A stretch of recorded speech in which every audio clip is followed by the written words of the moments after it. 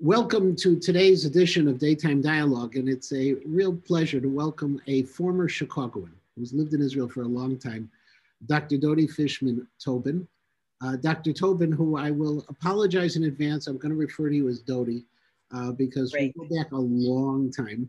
Yes, we do. Dodi is a graduate of the Academy. Of course, she has her doctorate, but most importantly, she has been one of the major teachers of Torah among the women in Israel in her various roles. We've actually had the privilege of having her as a scholar in residence at KINS not too long ago when people actually saw each other in person.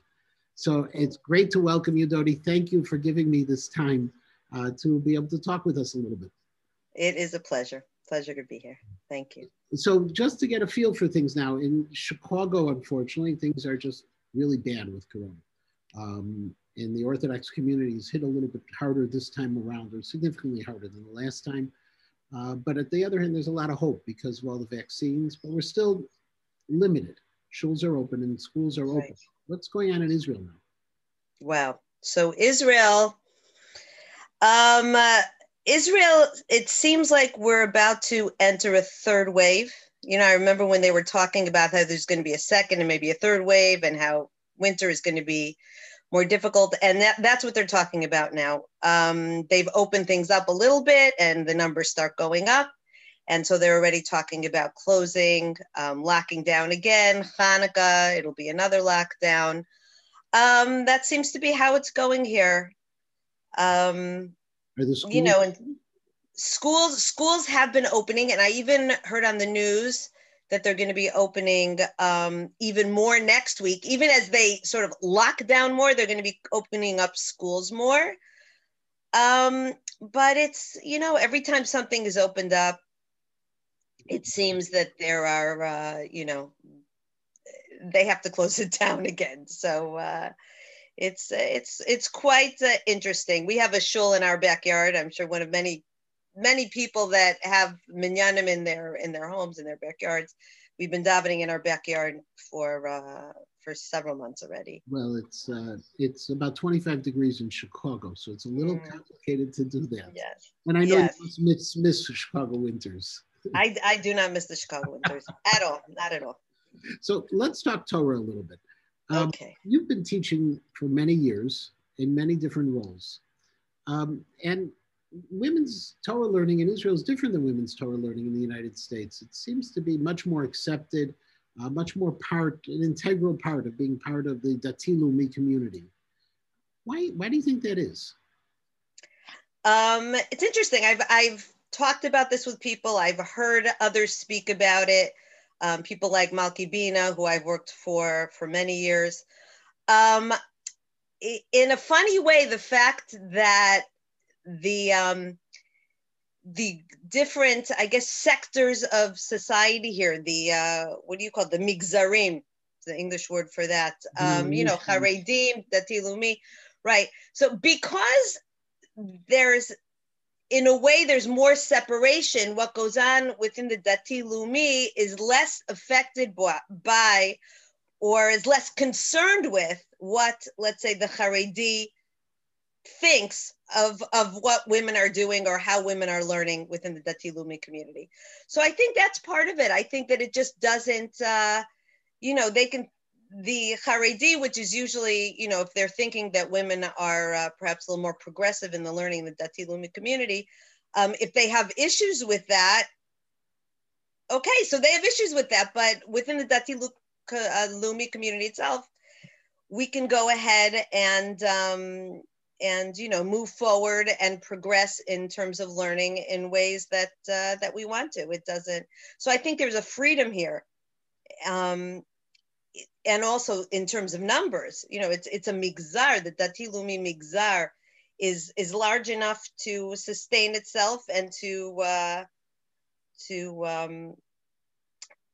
innovate without barriers. So I think that's part of it. And I think also just within the Dati Leumi community here, you have so many women who are so learned in so many different ways. In Halakha and Gemara, you have leaders like Rabbanit Esti Rosenberg, who runs Migdalot, and Rabbanit Chana Henkin, and Rabbanit Malki Bina, and so many others that, there's never a lack of opportunity to learn anything that you would like at any level. Well, one of the things that we had talked about in the United States when several years ago, when I was in the role as president of the RCA, was also there was a different kind of expression, that the primary expression of women's roles in Judaism in Israel was more focused on learning, whereas in the United States it was seemed to be more focused on ritual. That they were a little bit different in both of them, and maybe functions also, like you were talking about, of the strength, the power, and so it's much more unusual, for example, to find a woman in the United States learning Daf Yomi than you would find a woman learning Daf Yomi in Israel. But I think the other expressions of women's ritual leadership is a little more unusual in Israel than you'll find in some aspects of the United States, and some of the more liberal streams of the Orthodox community. Interesting. It's a little different there. So what are you teaching nowadays? So I teach a class called Hasidic Insights into Parshat HaShavua. In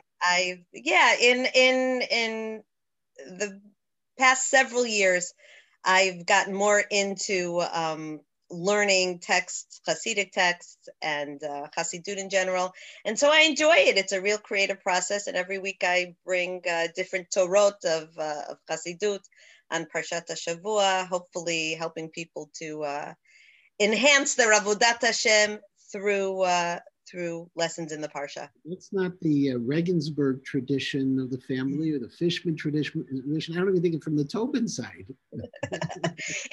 I'll tell you this, I really think here in Israel also, again, I haven't been in the States now for 22 years.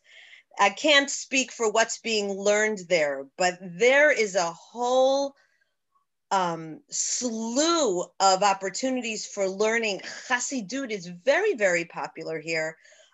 Just Emunah, learning Emunah in general, Torah Rav Kook, which is connected to all of that. It's just everywhere. So I think it's the opportunity to really engage in that kind of learning. It's true. It's not necessarily from my family tradition, but that's fine. That's great. Is it similar to what you have in the United States, what they call neo-Hasidism, where it's Dati Leumi, or in the United States, modern Orthodox with a smattering of Hasidut in it? Is that what's happening also in Israel? Where you'll stay in the Dati Leumi community, but you'll be learning Hasidut, or even the works on Tefillah from the Rav Tekoa, and all of a sudden I'm forgetting his name. I apologize. Right. Rav Zinger? Rav Zinger. Yes. From Dov Zinger. Right. It's those kinds of things that you're I guess I'm not really sure. I just feel like we're just having there's a lot of exposure to a lot of different kinds of learnings and texts, and people like Rav Dov Zinger, and one of my favorites is the Netivot Shalom by the Slonim Rebbe. It's learned across the Orthodox spectrum. I'll say this because it's very relevant this week, as we know, is Yat Kislev, right? Yud Tet Kislev is on Shabbat, which is considered the Rosh Hashanah for Hasidut, when the Baal HaTanya was let out of prison. They have had, I only discovered this last year, but for years already, there's this huge concert, usually this week. Now, this week it's on Zoom, called Sama. Rabbi, I don't know if you've heard of it, Sama. Binyanei Ha'umah has nights for women and nights for men on the week of Yat Kislev. So it would have happened this week. Thousands of women and men coming, and it's a whole Hasidic song festival. And I went last year, and it was amazing. And there are women I've been getting emails from them recently. I don't know. Yes, Sama. Sama, Tzadi Mem Aleph Hey, like Sama. Yes. Sama Nafshi. It's just tremendous. You just see a whole mixing of different exposures in seminaries and yeshivot here. I know I taught in a seminary for a few years. They're teaching Hasidut in seminaries. They're teaching Emunah. They're teaching Rav Kook. And people really, in our generation today, I think people are very much thirsting for these kinds of opportunities to learn. Does it come at the expense of other, well, it has to come at the expense of other things you would learn because there are limited amounts of time. But is the Hasidut experience taking over what had been a traditional Lithuanian approach? I don't think so. I don't think it's taking over. I think the beauty of it is that there's now just a nice balance between a lot of different things. You know, I always say, and I admit this in my teaching, and, you know, I loved learning at the academy and Hillel Torah. And I say I learned a lot of Chumash and a lot of Dinim and a lot of Navi. Your Navi class, by the way, in the academy was the best Navi class that I took. And I'm not just saying that, it was amazing. But, you know, talking about our relationship with HaKadosh Baruch Hu, that wasn't something, now I'm already older, but that wasn't something that was so much a part of my Jewish education growing up. And I had an excellent Jewish education, as everyone in Chicago knows and probably shares in.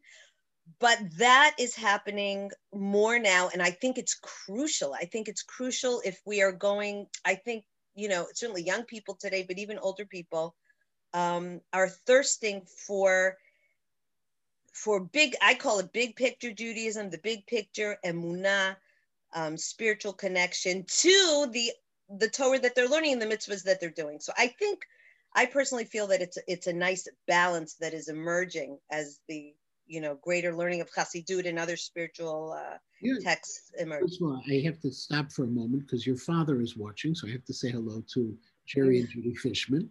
Okay, but after doing that, why do you think that's happening? Though, look, what you're referring to in the United States, we refer to as God talk. That, what do you think about God, your relationship? How come we don't talk about God? I'll tell you. You want to know what I think? In general, I'll try to say this based on not only what I think, but what I've learned through you know, my own personal learning Torah Eretz Yisrael. I think it relates to what Rav Kook talked about in his writings, and I think it's in Ma'amar Hador. You know, until 70, how old are we? 72, Israel. You know, 70 some years ago, there was no state of Israel. And we were living in a reality of galut for 2,000 years. But the past 72 years, we now have a state of Israel, and it's, you know, considered by many, certainly in the Dati Lumi community, it is the Geula, not only Reshit Smichat Gulatenu, but this is the Geula, and now we're on the way to the Geula Shlema. But so the reality is different. And now that we have a state, and now that we are building not only Judaism, but a Jewish society, an Orla Goyim with a land and nationalism, we're building a complete society. So the needs of this generation spiritually are different. In Galut, the 4 cubits of halakha is pretty much what ruled. But now we need big picture Judaism. We need to know why we're doing what we're doing, because we're building society. So I think Rav Kook would say it's a natural sort of emergence of a need for not only intellectual Judaism, but emotional Judaism, emunah, really to connect to emunah, connect to God in a very emotional and spiritual way. It's just broadened. We're living in a time of Geulah. We need Torah Geulah. And Rav Kook says that the study of emunah was for certain reasons, it was neglected in Galut, right? We didn't have the luxury of working on our own spiritual connection to God. We had to make sure that we just don't lose the halakha.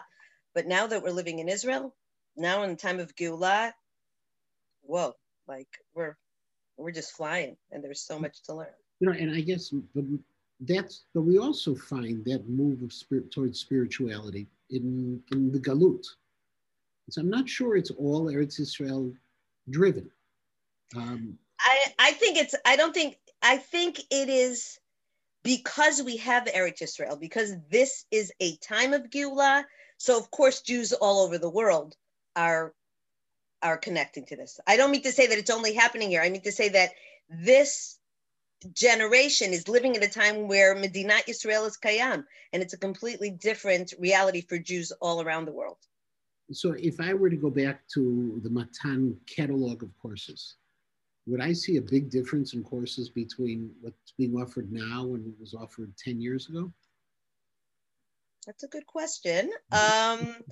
I don't know. I don't know what was being offered 10 years ago. I know they've had classes in Chassidut for several years, and they still have many courses. I mean, the other side of things is that women, and you asked about women before, women are learning Gemara and Halacha at the highest levels. You had Rabbanit Racheli Frankel on here.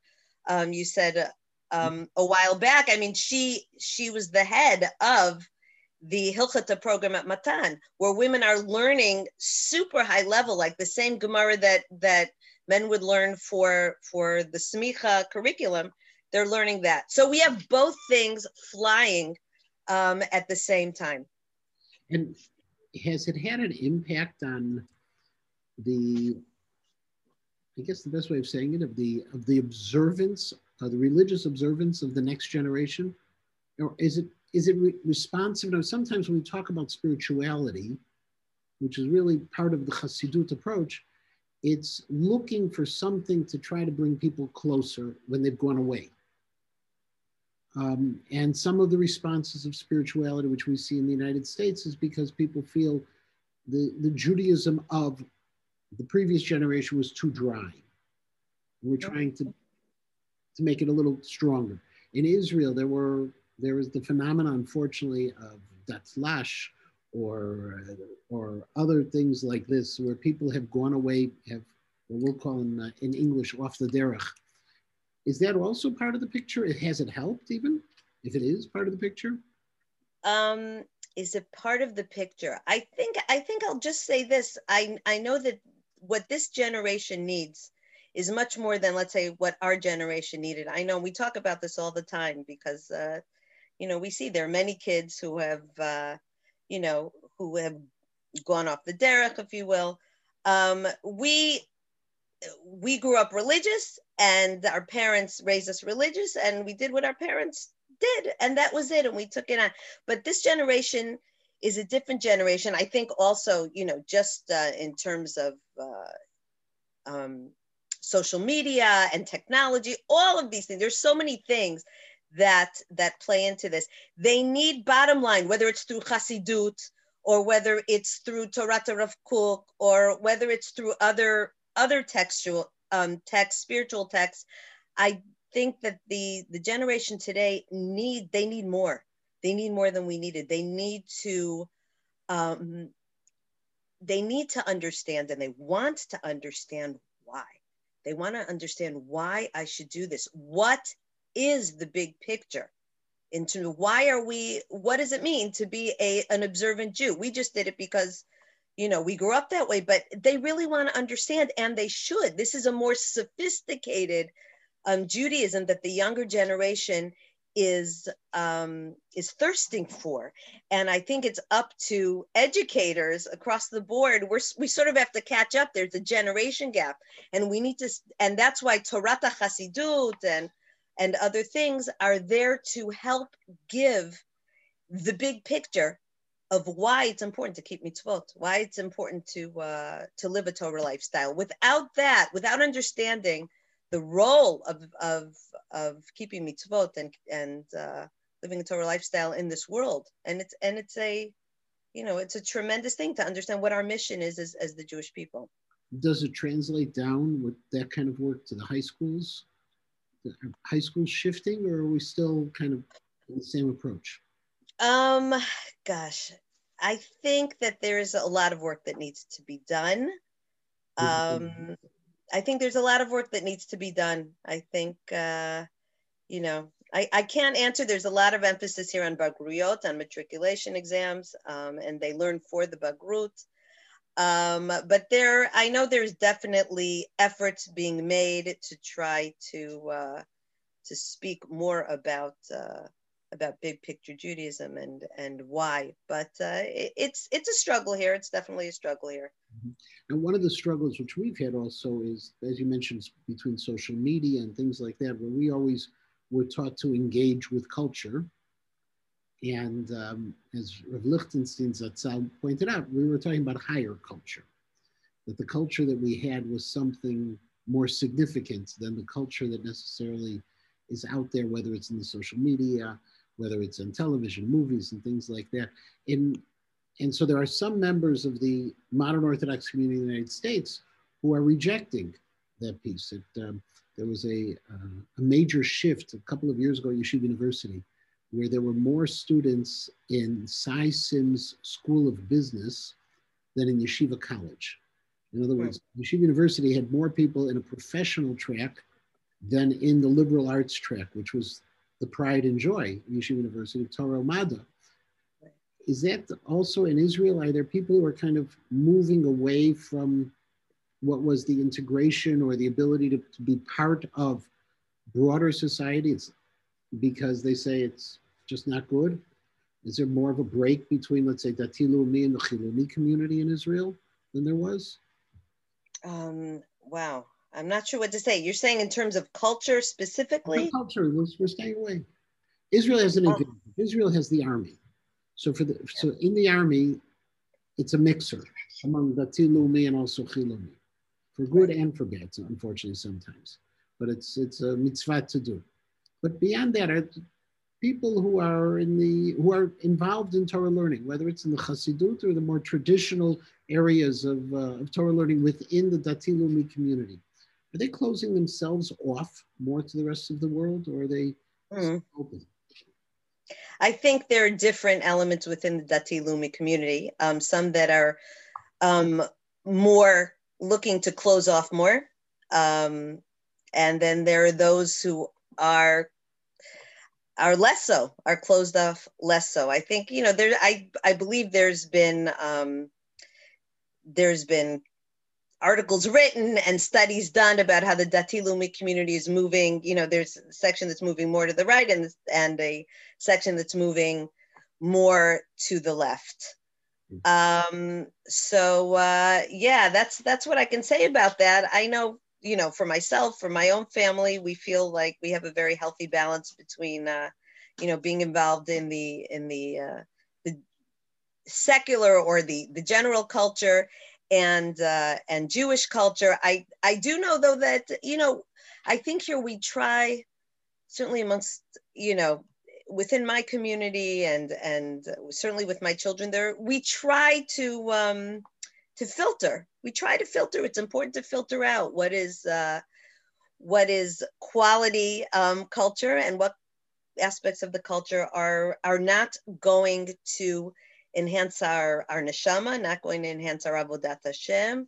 I think we all have to do that. That's what it means to be a Jew, is to constantly be asking and filtering and questioning, is this going to be in the service of my service of God, or is it going to take away from it? I'm sure you saw there was a chart that someone made up, Zramim Rabbaniyim B'Tzionut Hadatit Al Hatzir Hashamrani Liberali, that the different groups, the different streams of religious Zionism, and it went from the ultra liberal to the ultra conservative, and it had everybody listed, and listed by the names. And part of the fun was that even S.D. Rosenberg is one of those rabbis listed on that. I mean, there's something very, very wonderful about that too, that there's a lot of variety within the Dati Leumi world, as they say, la tov la ra. But, people can find their place within the Dati Leumi community at a variety of points. Do you ever get a chance to interact with the girls who come for their year in Israel nowadays?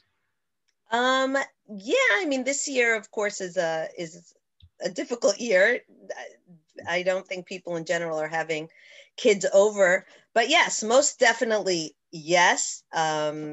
Over the past years, and certainly, children of people who live in Chicago come our way, of friends of mine that are here in Israel. Yeah, definitely. It's always a very nice thing. And my kids now, my oldest is 25, my youngest is 19. So they have had friends, over the past, let's say, 7 years, they have been the same age as kids who've come to Israel for the year. So they have friends also from America that come.